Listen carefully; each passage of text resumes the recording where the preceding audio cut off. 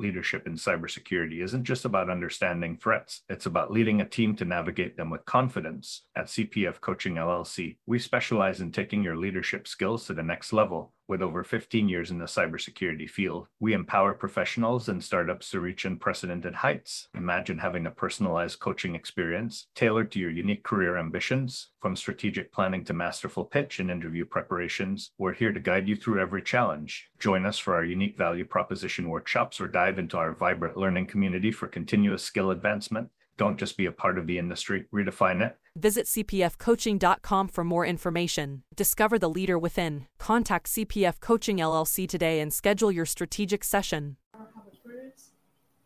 Hey, security peeps. We are live with another edition of Breaking Into Cybersecurity. It is CISO Thursdays, and we already got our first comment here. Wait. It's April Fool's Day, right? Yes, it is. So we made you wait 3 minutes. So I am Renee Small, cybersecurity super recruiter, helping awesome leaders hire great talent. My awesomeness is here today. So first and foremost, the James Azar. I called you out last night. The James. Hello.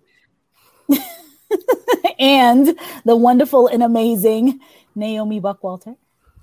Hello, everyone. Today's my fake internet birthday, so fake birthday to me. Happy fake birthday to you. Happy fake birthday. Yay! Happy fake birthday. So all those data breaches have all my fake information, so it works. I know. I keep changing mine around. I give all types of different dates, years, all kinds of stuff. So Sean is here with us already. He says, I've been waiting for this moment all my life, oh Lord. And he's listening to a song. That's from a song. Oh, okay. I've been waiting for this moment for all my life. Oh, it's what's it called? You got to pull it up and play it. No, it's what's his name, man? Zoe says, "Oh yeah, CISO Thursdays. We are still here. We are here every Thursday. Every Thursday, even on April Fools. Even on April Fools. So, topic for today that I want to kick off with is I have had this happen a few times where I've had people reach out to me, and many of you know, I talk about it often. The reason why we started Breaking Into Cybersecurity is because people are struggling so much to break into the industry. And what breaks my heart is people who have actually gotten a degree, gotten, through the certifications, they've put all their effort, money, time, energy into getting into this new career path. And then they get so frustrated by not being able to break in after a period of time. And then they just give up. And they're like, you know what? This isn't worth it. I'm going to try something else.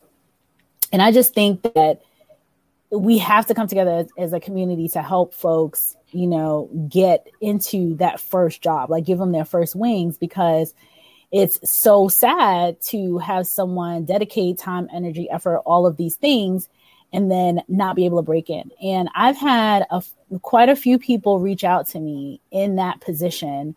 And many I've talked off the ledge to help, break in or to help them like hang on a little bit longer.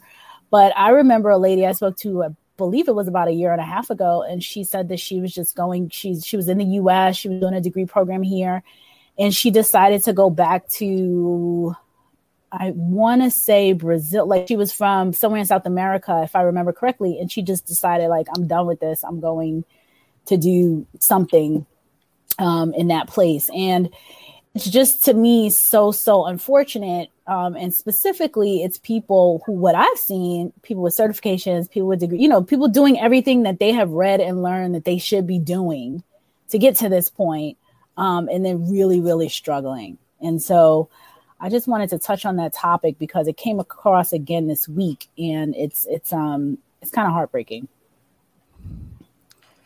It is. I was looking at some data. I was trying to find the number of people who have given up trying to break into cybersecurity. And unfortunately, those numbers don't exist. But what we can tell you is there's 3.5 million jobs that are unfilled in cybersecurity around the world. In the United States, it's almost 300,000. our profession is growing at about 30% year over year. So by this time next year, there's going to be 30% more, and then 300,000. What is that? 90,000 more.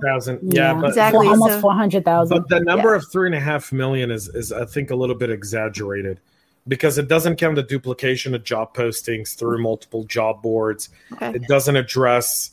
I like to call it the clickbait headline number that people like to use, because it's raw data. It's not really focused data. I think the numbers that I saw for focused data is around 1.8 million jobs. And out of those 1.8 million jobs, you can say that 400,000 to 500,000 could be automated by next year with how technology is advancing. So it's still 1 point something million though. Yeah, it's still. Yeah, if we still brought it all the way down, that doesn't include the generation of jobs, meaning the idea that more and more companies are going to invest in security over the next 12 to 18 months. It's expected that cyber budgets will increase anywhere from 30 to 50% over the next 24 months.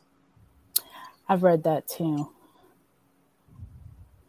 So I'm curious for people that are, I've gotten a message this week saying, Renee, you guys are awesome. Thank you for all you do, but I'm done. and it's crushing, people with certs and everything else. And I've tried to always do some parallels and find out, when was it hard to break into accounting at some point? You have some professions that we know we have to jump through hurdles to get to the top and to get in, which makes sense. I don't want anybody doing brain surgery on me and you fail biology. That's that's going to be a problem.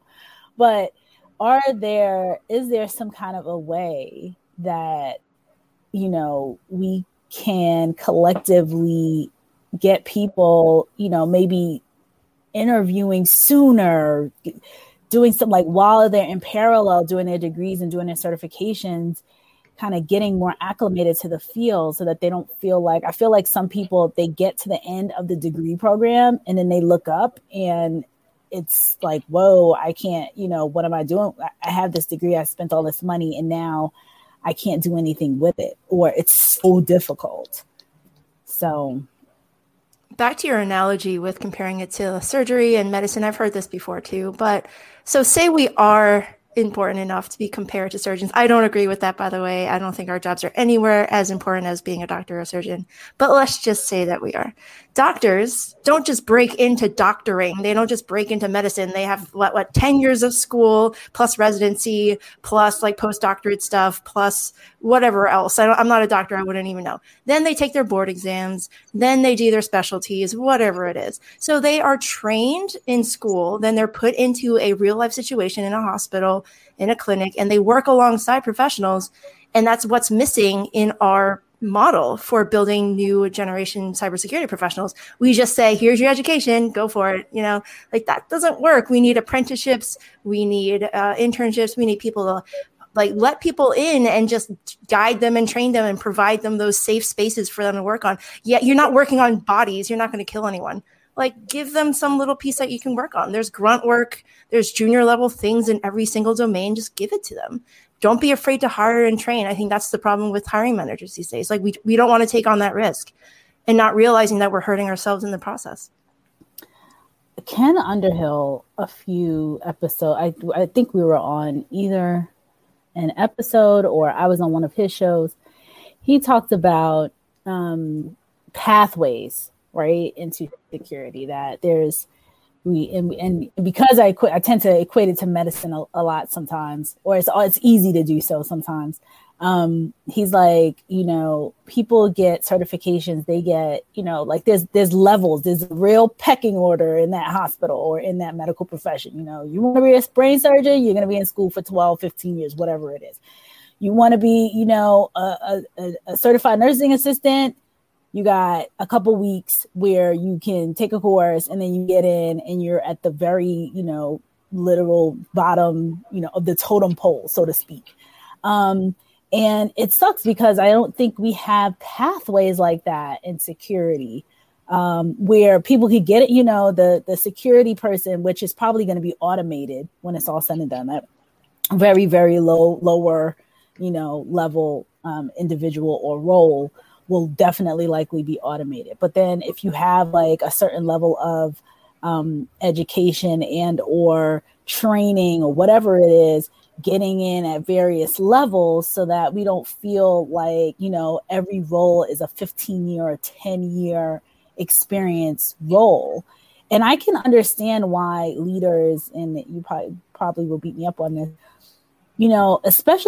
especially when some leaders you turn over so fast, it's kind of hard to bring in, newbies. And then, it takes, for someone that's brand spanking new, it's going to take them a couple, at least 18 months to, I think about the rotation programs that I've been, have led and participated and recruited for, by the time that person gets really understanding of like what corporate is, how to send an email and, all that kind of stuff. It's like 18 months, it takes a little bit of time for that's the okay. average person.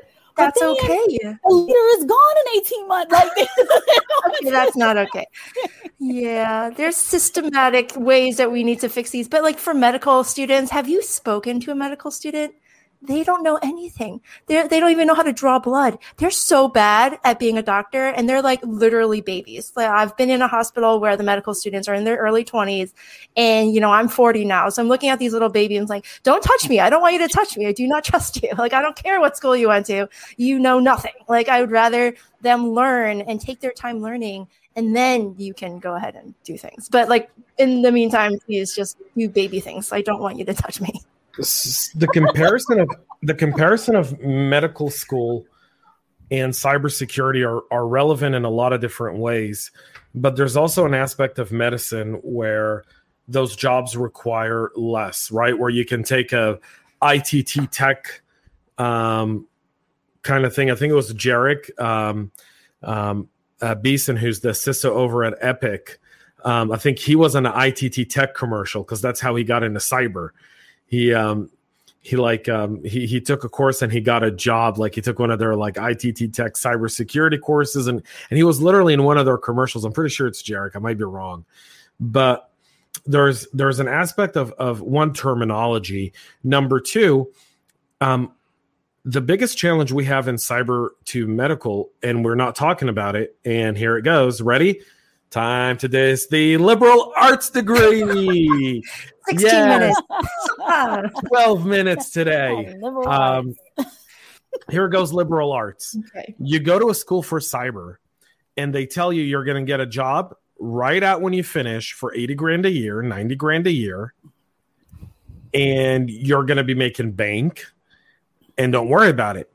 And so people leave with that expectation. When you go to medical school, you realize for the next 10 years, you're broke. You're living with your parents. You're going to be doing 18, 19, 20-hour days. Mm-hmm. Once you're in residency, I have cousins who went to medical school.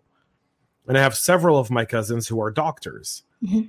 And like, I remember Thanksgiving, like they would show up with their books, right? Like we'd be getting drunk and they're sitting there like, I gotta study more and more and more of this stuff, right? And that's just that was the price they were paying to pursue their dream of being a doctor. And they knew they weren't going to make a lot of money. They knew they weren't going to make a lot of money for at least 15 years from the moment they went to school, right? So if you go to school at 18, you realize that you're going to go through your 20s drinking PBR and going to happy hour at the bar. Like that's what you're going to do because you're not going to have a lot of money. And that's the challenge in cyber is the expectations by the universities is you're going to get this 80 grand a year job right when you get out. There's no partnership between the university like there is in medical school, right? Mm-hmm. You go to university, the med school typically has a hospital locally that they do a partnership with where you can do your residency, where they work with local doctor offices like family practices or urgent cares to send you there. Universities haven't done that in cyber because cyber isn't mature yet. It doesn't have that level of medical. We should strive for it. We should work towards it, right? I know that, like, for example, at the University of North Georgia, their program takes you into the military. So instead of enlisting at 18, you enlist at 18, but you go to school till you're 22. And then you're really in active duty at the age of 22, but you've already got your college education. So you're getting 4 years in the military, or they do a 2-6 year, meaning 2 years active duty, and then 4 years of reserves where they're, part of a National Guard unit or part of a weekend unit during the winter months. And then in the summer, they do 2 weeks. I mean, those programs do exist from the military side, because there have been a few comments on here. I think it was Jamil that brought something up, that the best way to go about this is through the military. Mm-hmm. I believe Jamal Ali said that. Mm-hmm. But so we have that kind of set up through the military, but we don't have it set up from an education infrastructure with the private sector. Right. Well, here's a question for you guys, and try to answer in like the most educated guess possible. But what percentage of people trying to break into cybersecurity do it for the money? What do you think? I would think a high percentage. 22%. Okay, that's very specific. Wait, so Renee, you think it's higher than 22? I'm doing the prices right here. This is the prices right model, right? $1. So I'm doing 21.9%. Well, Renee, you think it's higher. What do you think it is? Closer to? I think it's probably 50. Interesting. I think it's somewhere in the middle. I don't know if it's as low as 22. I don't think that's high enough, but I think some people they see the numbers. They say, hey, it must be really easy. There's negative unemployment in cybersecurity. It must be super easy to get a job. Oh, it pays $80,000 coming out of school. It must be super great. Like, no one's telling them the truth, or they're just seeing those headlines, the clickbait headlines. Thank you, James. And then they just get tricked. And now we're seeing people give up. But that's the thing. So sorry, Renee. Go ahead, James. No, you go. No, but that's the thing, is we should address the clickbait headlines, right? If we're going to address some of these challenges, So how many of you guys click an article that says hackers instead of cyber criminals? I don't. If I see hackers got into, so-and-so, I'm like, and I will literally write the person who wrote the article, and I'll call them out on my practitioner brief. And I'm like, hey, jerk off. It's cyber criminals. They're cybercrime, yeah. Right? Cybercrime. They're cyber criminals. That's what they are. They're not hackers. I can introduce you to hackers. They're the nicest people I know. I love hackers. I have a lot of hacker friends. Chris Roberts. Or just regular criminals. They're just criminals. Yeah. But it's true. It's true because we use, but that's part of it is terminology, right? When someone's a resident in medical, right? And you're, like Naomi said, you go to a hospital and you see this 26-year-old coming to poke you. You're like, whoa, hang on there, Chad. Slow down, buddy. What are you doing? I need the seasoned nurse to stick me. They are so clueless. They are clueless. Yeah, like this is where an Esther or a Ruth makes me comfortable, right? Like I want a Ruth. A Ruth is an old person name. I want an old person. Yeah, give me an old person for that. Give me an old person. I agree. I 100% agree. Okay, good comments coming on here. So James is so silly. What's an Esther and a Ruth? You go all the way back. Happy April 1st, guys. Happy April 1st, Clinton Walker. Okay, Sean says, IBM currently has an apprenticeship here in Salem, Oregon for entry-level positions with basic knowledge and skills regarding security and IT. So that is correct. Do you hear an echo? You guys hear an echo with me? Not anymore. No, not anymore. All right. John De La Cruz says, would internships be a solution? The military has a program that allows internships while still in active duty. I'm awaiting final approval, and I'll be interning with a company as an InfoSec analyst in GRC later this year. I think internships would be fantastic. But the military does have these programs. Universities don't. And the universities that are trying to do it also, by the way, one of the biggest challenges of buy-in is CISOs. Like, we can throw this at the universities, but I know a lot of universities that go to CISOs and go to organizations and say, would you take our students as interns or in an apprenticeship program? And they go, no, we don't have the capacity. We don't have the time. That's really where I think the challenges with the big, huge companies. They can pick up internship programs and CISO programs. And summer programs and apprenticeship programs. And some universities, like I remember it was not Penn State, Drexel University. I had a person on for October, and he talked about how Drexel for 100 years has been doing apprenticeships, co-ops. That's what they do. You go to school for 6 months, you work for 6 months. You go to school for 6 months, you work for 6 months. So at the end of the 4 years, you have 2 years of experience and a 4-year degree. And that's the way their organization works. And, I think they have this ridiculously high, recruitment rate or placement rate of their students, because now you have real world experience along with theory. And it's really unfortunate that more universities aren't doing partnering at a high level. Like, I think it's more like university board and organization board, so that when it's already kind of in place and it's running, and then whatever CISO plops in, it's like this thing is already I mean, to be realistic, if a CISO's there for 18 months, like, if I had to come into a place and it's like, hey, you got to fix this thing, you have to stand up this program, you have to do these things, and then, and by the way, you got to groom up some newbies. Like, realistically, what James was talking about, the time span, there's only 24 hours in a day. So what is going to get the priority? So I just feel like it should be above that. So whatever one pops in, it's like the internship thing is already going. Like, it's already kind of like its own machine that's going. And whoever comes in and out, you just, you're just the leader at that moment. I love that idea. My school, Stevens, did the co-op program too, and it was optional. Like, you could do it if you wanted to, but it really comes down to, like, what's the point of university? Is it to get a job at the end of it, or is it to just learn, like a liberal arts degree, James? Like, what is the purpose of your degree? Is it to get a job? And I think the cost of college now has made it so the only point of getting a college degree is to have to pay for it at the end. So if you get a degree and it's a useless degree, you won't be able to pay for it. So the entire point of college is to pay off liberal arts. So I think if we wanted to really address this issue of, like, just jobs not being filled in cybersecurity, is like, first, let's take a look at college expenses and ask why they're so expensive in the first place. Is it to get a job in the first place and pay for that? If it is, college is overpriced. We need to lower it. We need to bring it back down to whatever it was in the early 90s, when administrative costs were a lot lower. And so you've got college degrees that you can pay for with $6,000 and you were done. Like, my husband went to Penn State. I think he paid $2,000 a semester. It was ridiculous. And he graduated in 1998. So it's not like that crazy. Like, we can do this. But now Penn State is something like, what, 40 grand? And it's a public school. It's kind of ridiculous. 40 grand a year. It's probably more than that. My school, Stevens, started at 22 when I was a freshman. I think now it's in the 60s. There's no way I could have gone to that school. And it's only been 20 years. So we have to talk about that. So there's a good comment about, like, predatory school cost. It's actually really interesting because someone I know very, within our org actually did a very quick survey to see how many universities raised their tuition during COVID. And 97% did. Come on. Oh, right? No. And you're like, you guys didn't have any classrooms.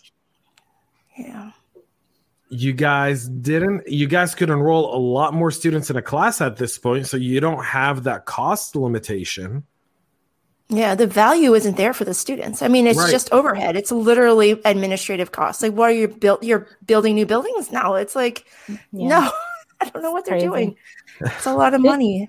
Really good comments in here, and I'm going to go a little bit backwards. So Mafu says, poor liberal arts students getting roasted weekly on this podcast. Hashtag no mercy from James. OMG. Zoe says, all through high school, I was told that a bachelor's degree is the new high school diploma and you need a bachelor's degree to get a job. Yeah. And, I think Zoe makes such a good point, because people just say a bachelor's degree. And that's where, James is liberal arts and, like, basket weaving. Oh, I have a bachelor's degree now. So you spend all this money, you have a degree that you still have to go work in Starbucks. What are we doing? So not that working at Starbucks is a bad thing outside of working for an evil coffee hoarding giant that doesn't make good coffee anymore. But Did I say that loud? I'm sorry. There's nothing wrong with working at Starbucks. Is never But there's nothing wrong with sponsoring. being a barista. There's nothing wrong with. There are some At all. people who have a passion for coffee, and that's their thing. But to go and take on $80,000 worth of debt That's in it. college to work at a Starbucks doesn't make any sense. 80 times 4. Yeah. Yeah, 80 times 4. Like, you're not going to make that 10 years working at Starbucks. Nope. David Brin says every industry has the automation fair, but that's where new roles and jobs will grow up around automation because people still have to do the response work and quote people work in between the automated tasks.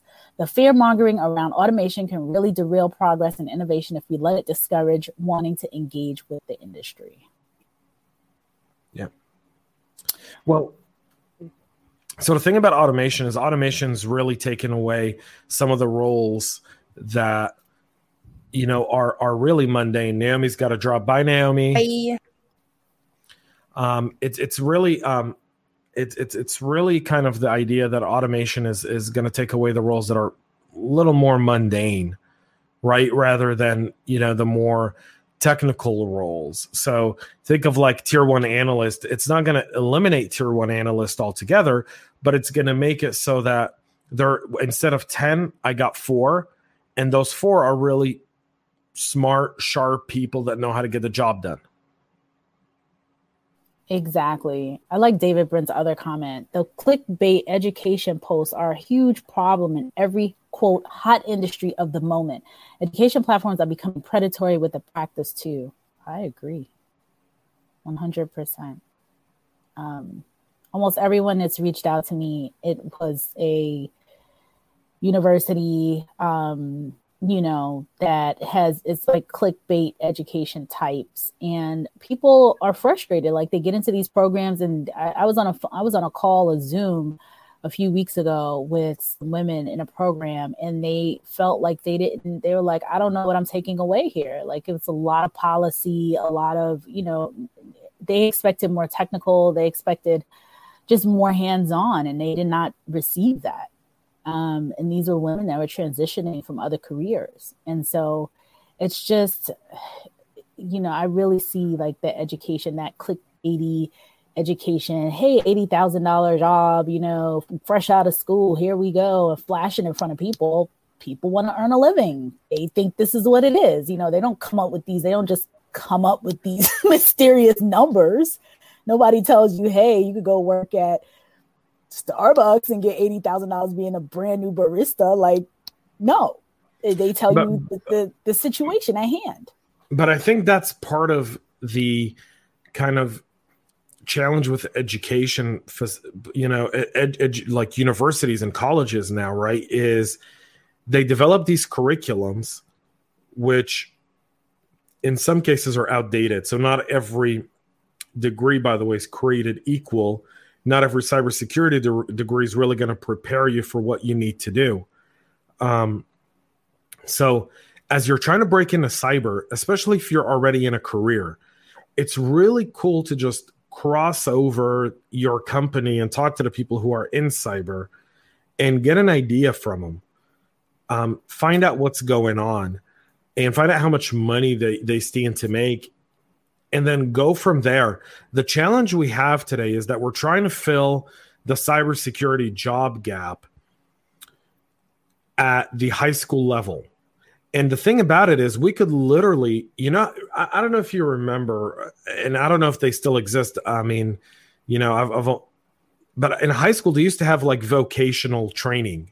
Yeah. They have right. them. For students who just were not very, book smart, but they were very like craft smart. They used to go to vocational school, right? They'd learn how to be auto mechanics or airplane mechanics, and they would get some credits that would later translate for them to go to a technical college and finish their schooling within 2 years. And by the age of 20, they've got a job. Yeah. We kind of need to do the same in cyber, which is how do we create a vocational school in high school for kids that are really computer smart, or network smart, that have already built their own computers at the age of 10. Right.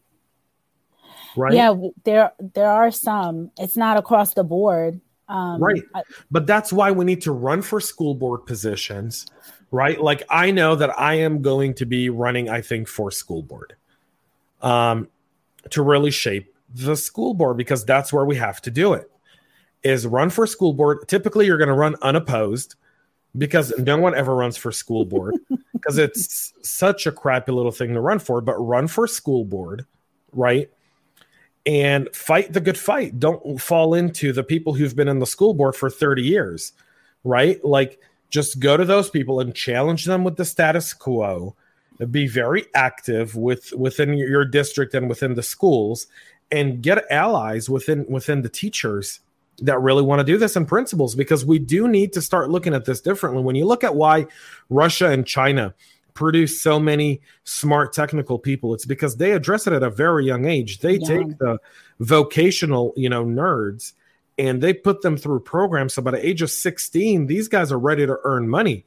Yeah. And we kind of have this thing here where we're almost sheeply walking into this herded future, right? Yeah. Of you got to finish high school and graduate at 18, and you should go to college, and by 22 you should get your degree, and then you go and you work at some entry-level job somewhere for a few years. Maybe you meet your significant others, maybe you don't, maybe you get married, maybe you don't. You travel the world, work a few years, save some money, do your thing, and we're not really allowing people to be that unique.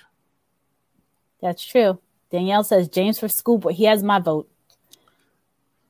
Thank you. I appreciate the vote of confidence. I've got 2 votes. Now I just need a few thousand more. Maybe you'll convince me to run in Northern Virginia. You should run. So awesome, good, great comments coming in. Let me post them.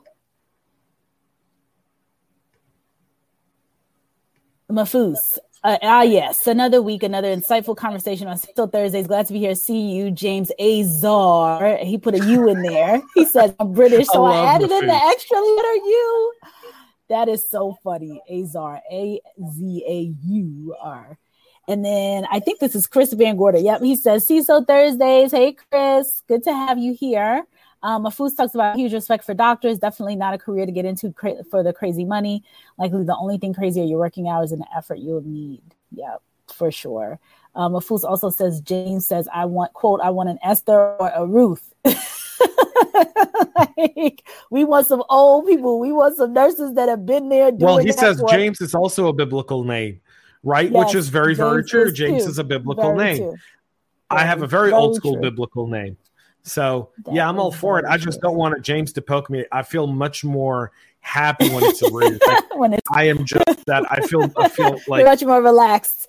You're zen. Yeah, I feel like male nurses don't really like. They're not as caring. I feel like they're just going to come and be like, "Don't be a little, don't cry about this." Yeah. Whereas in a Ruth would just be like, "It's okay, Grandma. Sweetie. Here it comes," and you're like, "Okay." Brilliant. Here, big boy. Here's a lollipop. Yeah.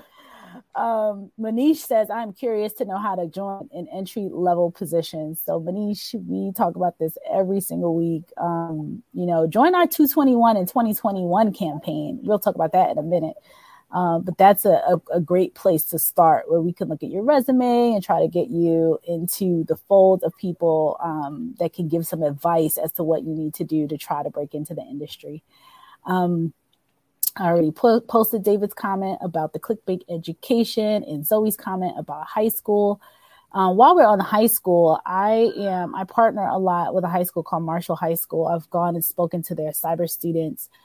They have an academy, and it's fantastic. In Northern Virginia, it's called the Governor Cyber Academy. So the governor of Virginia, has a number of schools where they do the vocational component. So it's an academy where you have there's I believe there's an auto mechanic component. There's a cybersecurity component. One of the students was on our podcast last year talking about, all of the certifications that he had gotten in high school by taking these classes. AWS had come in and partner, and they were teaching the students stuff. So it definitely is, but again, it's few and far between. It's not every high school, and it's an elective, and parents have to, students have to learn about it. Parents have to learn about it and kind of, encourage the student or sign the student up. And to me, a lot of this stuff should be relatively, like an entry course, like a mandatory kind of entry course. And then if you like it, then you can potentially make it your quote major or, go into that direction for your last 2 years of school. Danielle says, hello, missed you yesterday, James. Happy birthday to your significant other. Thank you, Danielle. Yes. I think this comment is from, what's this comment from? I think this might be Chris again, Chris Van Gorder. But it says, I really like it, but I have more time in the chat line than some newly minted MBA who did all 6 years of college back to back, and they come and tell me I got to show them some sort of respect, which is, the chow line. He said, I really like where I'm in the chow line. And it's true, having real world experience is nothing in comparison. There's just nothing. Like, there's theory, we can learn all we want, but being on the ground, hearing, doing the thing is just so very important. David says, my UMGC network admin program in each course is literally a facilitator grading discussions and making sure we complete the labs from test out study platforms and grade 2 to 3 projects. Valuable? Yes. Valuable enough to pay the university's per credit hour cost, not so much. So yeah, I've heard this before. Yeah, some that's why universities are. That's why universities, I think, is an old model. Yeah, it's a dying model. It's a dying industry. A lot of them are struggling.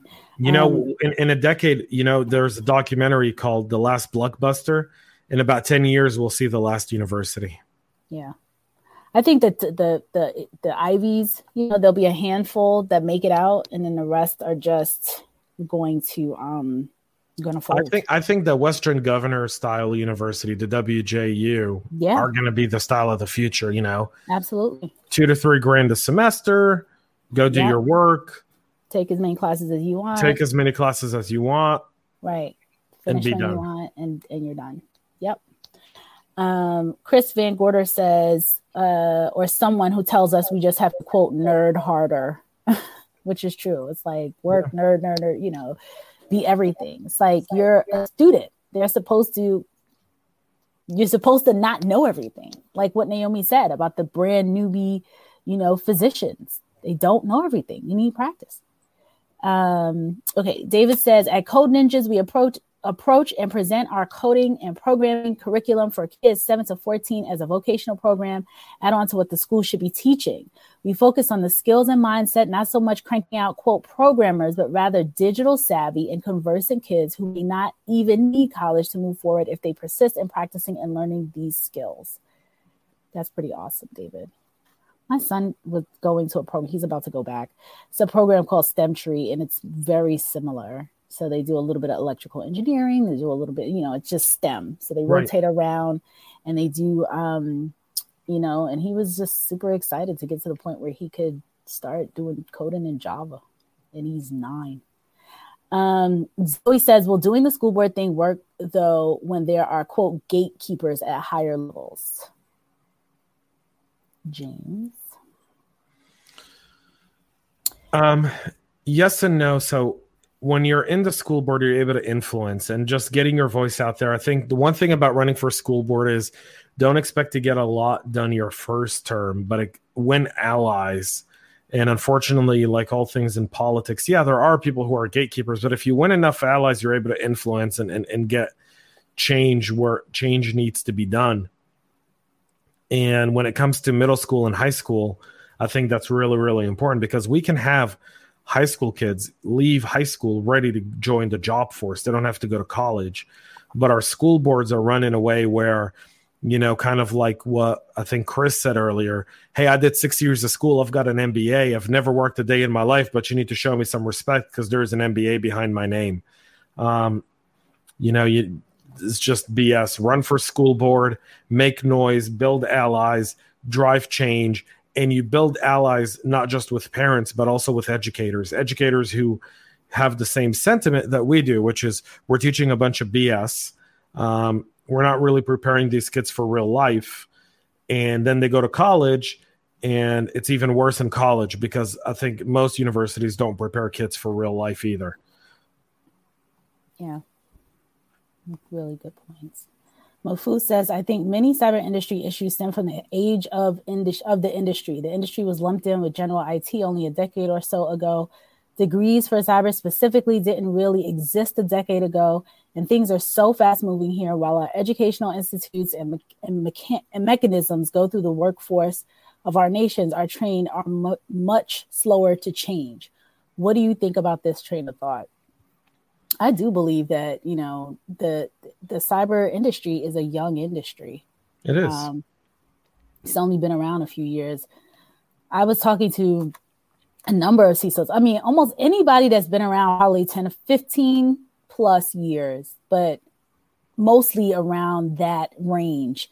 I would ask them, how'd you get into security? And almost every single time they were in some other area. Like, oh, we were in IT and, they asked for volunteers, or I was voluntold to go take on this project. And, that's how I ended up from being a sysadmin to being a security, engineer or whatever. And so we're still working through the growing pains of having a young industry. So yeah. Danielle says, I'm excited about my daughter's school, just approved funding for the robotics club. Woo-hoo. Good. Exciting. All this talk of vocational options for cyber, more work-focused teaching, and better education to job pathways in cyber. I'll bet it will all materialize in due time. No, it will. But the question is, could we push it to get it done quicker? Faster. Yeah. Right. Yep. I've heard very good things about WGU. Definitely a trailblazer. Yep. Western Governors University. For those who haven't heard about them before, a lot of folks on here have heard about it. Jamal says, Mafus, my 7th grader is interested in computer engineering. So for the past couple of years, I've taught how to build PCs and try to expose him to Linux, Python via Udemy, etc., to put him where he wants to be. So, yeah, it just goes back to, and we love hearing your comments, everyone. That's why CISO Thursdays is so much fun. It's not only us, it's the whole community right. making their comments and talking about all of these things. And there's such great ideas out there, So James, I'm with you. I think boards as a whole, so school boards and, corporate boards and education boards, your state education board. I mean, we've got to, we can't expect the people who haven't changed a thing in 50 years to do changes now because we talk about it on a podcast. We either have to be the drivers of change, or, we can just, pack up and sit tight and just wait for something, to happen. And we can't wait for something to happen. We got to make something happen. And we've got to be able to take that risk and go out there and put ourselves out there to do that. I think there's a need right now, especially because kids are becoming tech savvy at such a young age, right? Because they use smartphones and smart devices. Yeah. A few weeks ago, Naomi shared the story of how her 7-year-old beat the controls that the school had on their issued, iPads. So kids like to twerk and play around with these things. They're natural tinkerers. Right. So let them tinkle, and let's give them the opportunity to tinkle. I said twerk, and I was just like, that's not right. Twerk and tinkle. Twerk and tinkle. Tinker. Oh my God, we're James, what are you watching on the side over there? I am watching nothing, honestly. I've got nothing around. I'm trying to be very focused today. But that's one of the things we really need to do is allow the kids who want to tinkle with stuff, go at it and develop a career while doing it. Because at the end of the day, learning cyber doesn't mean you can become a CISO. In order to become a CISO, you still need to do business. So doing vocational school in cyber while you're in high school and middle school, and then starting your career still means you have to go to college, right? Because if you want to become a CISO, if you want to become a senior vice president, if you want to become a director of InfoSec, you're going to have some degree, and you're going to need to understand the business, not just cyber. Right. And so you're going to have to go and get on continued education. It's not just enough to know how to use, Kali Linux and, Shodan and whatnot. That's just not enough. And some, I can speak on the Marshall Academy students. Most of them, the vast majority of them are going to college. The student who came on, who had completed all those courses and all of those certifications, he was studying for his various certs. He was going to, I can't remember which school, but he was going to college. Like the students go off to college. The ones who need to work or can work in parallel do. I know I had heard that AWS was offering like co-ops and internships to some of those students in particular, or having them, come and apply and participate. And so it just builds more opportunities. It's not necessarily going for each person. They have different paths, but it's getting the hands-on real world while you're getting the formalized education. True. So, Mahfouz, what the hell is Tinkle? Tinkle, it means messing around with things. I know it's very hard for the Brits to understand that. Tinkerers. When I think tinkle, I think of my 4-year-old. Tinkle's my new word. I'm adding it to the dictionary. Someone go to Wikipedia right now. It's James's the James dictionary. How do we blend that together? James and Ari. Danielle says, Renee, I know how you feel about the $20 lobster, but I don't have experience in only education. What about selling myself as part-time at minimum wage for experience? So Danielle, I know I'm trying to think back to the $20 lobster conversation. I think that was Christy Rutherford, right? A few weeks ago, talking about, if you see a $20 lobster and a $1,000 lobster, which lobster are you going to go with? And they look exactly the same. And I was like, I would be questioning, thinking with my recruiter brain on, sometimes people tend to undercharge themselves and sometimes it doesn't align. So when you're too cheap, so to speak, it's like, well, what's wrong with this person? What are they missing? Why are they asking for half the money that they typically would get? But yeah, when you don't have experience and you only have education and you're trying to break in and get experience, yeah, you want to sell yourself and get that experience. Then the next go round, you could be the $50 lobster or the $100 lobster. So Charles says, you are right about the education. What was this here? It says LinkedIn user. Ed Felton used to have a blog called From Freedom to Tinker. I think that's Chris again. Yeah, Chris Van Gorder. Oh, here's the website. freedomtotinker.com. And Tinkle, yes. Kids speak for use the comfort room. Potty time, Tinkle. Oh my gosh. Always fun times on this show. James, you look like you want to say something. No, I mean, we talk a lot about this stuff, and I know we're always bringing out these topics, but I think it's important that we look at what we can actually take away from it and really derive towards really making progress, right? And I think that starts with the idea of just, I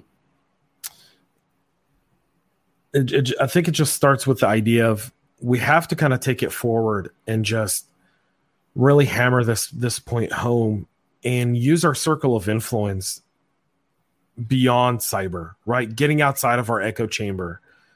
So when you sit with someone who's, I sat a few weeks ago at dinner with someone who's a professor at a university, at a very big university. And we were having a conversation around cyber. And the person who I was sitting with goes, yeah, we don't really, talk about it much in class or at the university. We have the program, we have the degree, but we don't really cross it over with other stuff. And I was like, why not? Why are we just still showing cyber as a function of IT and not as a function of business? Why are we not addressing some of these gaps that exist? Because the people who are kind of developing the craft from an education perspective don't get it either. Right. I think, it kind of goes to things like anything that's foreign or different or that they don't fully understand is just going to be probably challenging to add into the conversation or the curriculum. And, Chris would, if he was on here, he would talk about how ridiculous and difficult it is to change curriculums around, which is fascinating when everything moves so quickly. And so you have a struggle with folks that are teaching one thing. I remember I was laughing at my dad passed a couple of years ago, and he was a computer science professor. And my dad was well into his 70s, he was still teaching. And I was like, what are you teaching these people? What are you, like your notes still look like the notes from whenever, are these students, what are they taking away from this? And it's there has to be, to your point, a way where we kind of move things forward. One of the things that I was listening to this morning is that Goldman Sachs is now going to be offering their clients Bitcoin. And, if you ask somebody last year or whenever, cryptocurrency is like, I don't know, what is that? Or, it's just as we evolve, we have to it has to become a part of the curriculum. Look, I want to raise the red flag here. Okay. I want to raise it, and I want to raise it now. And I think it's the idea of how fast we evolve. Okay. We look at where we are today as a country. And I'm talking specifically right now, Western developed nation. So that even means you, Mafuz, over across the pond. Okay. Because I think this is really important for us to understand. I say this as someone and I want to preface this, I've traveled to 6 continents. I've been in over 100 countries, never in a layover. Meaning I've actually spent time in over 100 countries. I don't count countries where I may have laid over, but never left the airport. We are set back.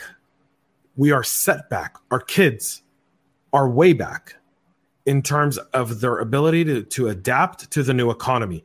When you wonder why so many jobs get outsourced in tech, why there's so many different companies over in India or in Eastern Europe that do software development, it's not just the price. It's that those people are educated at such a young age to do this stuff, and they're encouraged to do it. Yeah. Meanwhile, we are almost training our kids to go through a process that sometimes makes no sense. Yeah, absolutely. Right? Like not every college isn't for everyone. Let's agree to that. I don't think that's controversial. Right? Yeah, school 100%. Isn't for everyone. Different people need different things. And we have to start understanding that humans are not all alike in the aspect of we are each unique in our own different way. That's why DNA is such an amazing thing, right? Because our DNA is unique to you. 7 billion people in the world, 7 billion different types of DNA exist out there, unless, you count twins and all that. Because I'm sure someone will be like really smart and be like, that's not true. There's 6.8 billion unique DNAs. But nonetheless, there's all these different things that are all happening right now, and we need to start adapting quicker. We can't anymore look at this and go, well, we're a young industry. We're 10, 15 years old. Well, then you wonder why China's got a cyber army and a cyber APT workforce that's nearly 1 million people large, right? Why 8,200 in Israel is like, I think 8,200 now, the cyber units in IDF make around 30 or 35% of the military force. So 35% of the Israeli military is cyber and computer related. In Russia, they teach these kids in middle school how to code. No, they've got developers in middle school writing. Right. So we got to knock this stuff off. We got to stop this whole thing of just, we got to create, and we don't need, and Danielle asks, how do you feel about standardized testing? I think it's the worst thing on the planet. I know that we got to judge people by some level, but not everyone is the same. I didn't go to college. I tried. It wasn't for me. Now I'm re-enlisting, right? I got to go and get it done. But I'm doing it for a different reason than to get a job. Yeah. Right? And I was an entrepreneur when I finished school, when I left. And I went to the military and I came back. And yes, I got a job, but then I became an entrepreneur because I realized that's what I wanted to do. I didn't want to work. And I did my entrepreneurship and I traveled the world and I sold companies and I've done that.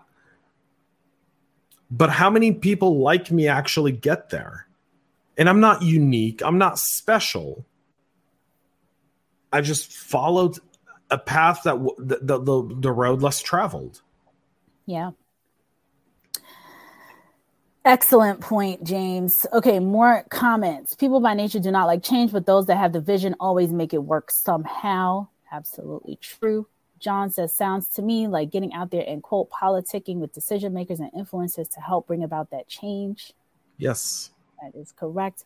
Warren says, in InfoSec, everyone has to keep learning constantly. It is very difficult to find people willing and able to do so. Very true. That is so true. Mafu says 100 companies is such a win. That is amazing. Yes. Thank you, Mafuz. He is amazing. Clinton says the problem is we have a lot of hardcore academics who have never worked in industry, hence the lack of true knowledge transfer through learning and real experience. In addition, we still have people boxing in everything cybersecurity into IT when it's as equal, mic drop, right?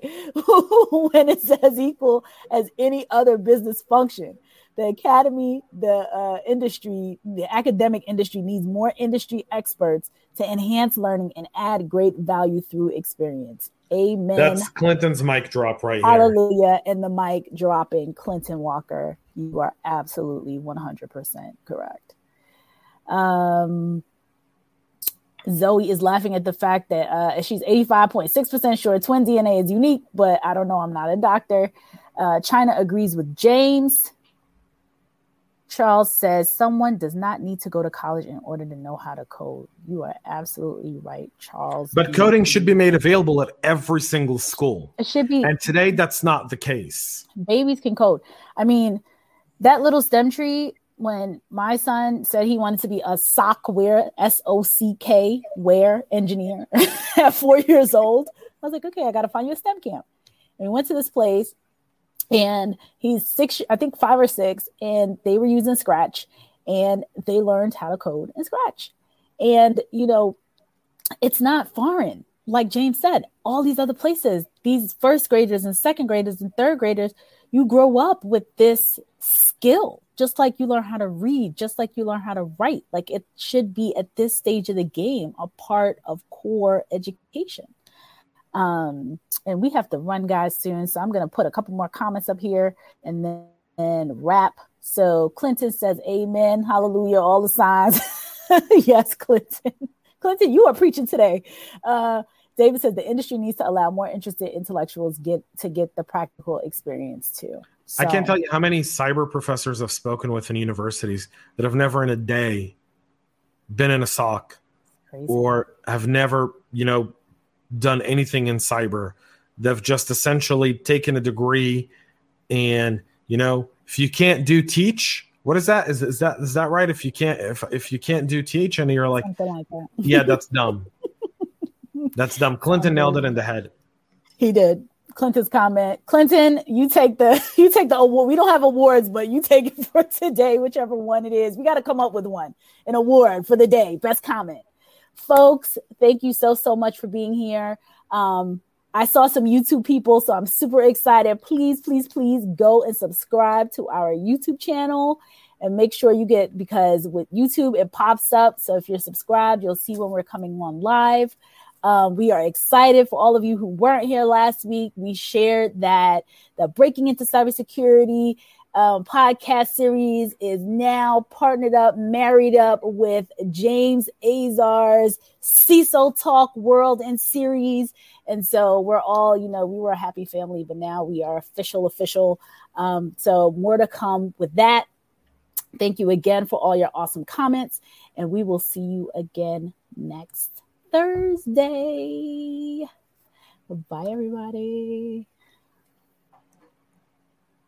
in the rapidly evolving world of cybersecurity. Your business needs a guide that's as dynamic as the threats you face. CPF Coaching LLC delivers unparalleled expertise to elevate your cybersecurity startup or business with a decade and a half of specialized experience. We're not just advisors, we're your strategic partners in growth and risk mitigation. Our tailored advisory services range from immediate hourly guidance to comprehensive 3 or 6 month packages, all supported with encrypted messaging for real-time assistance. For more information, cpfcoaching.com is your destination. Forge a path to success and distinction in the cybersecurity landscape. Connect with CPF Coaching LLC today and secure your business's future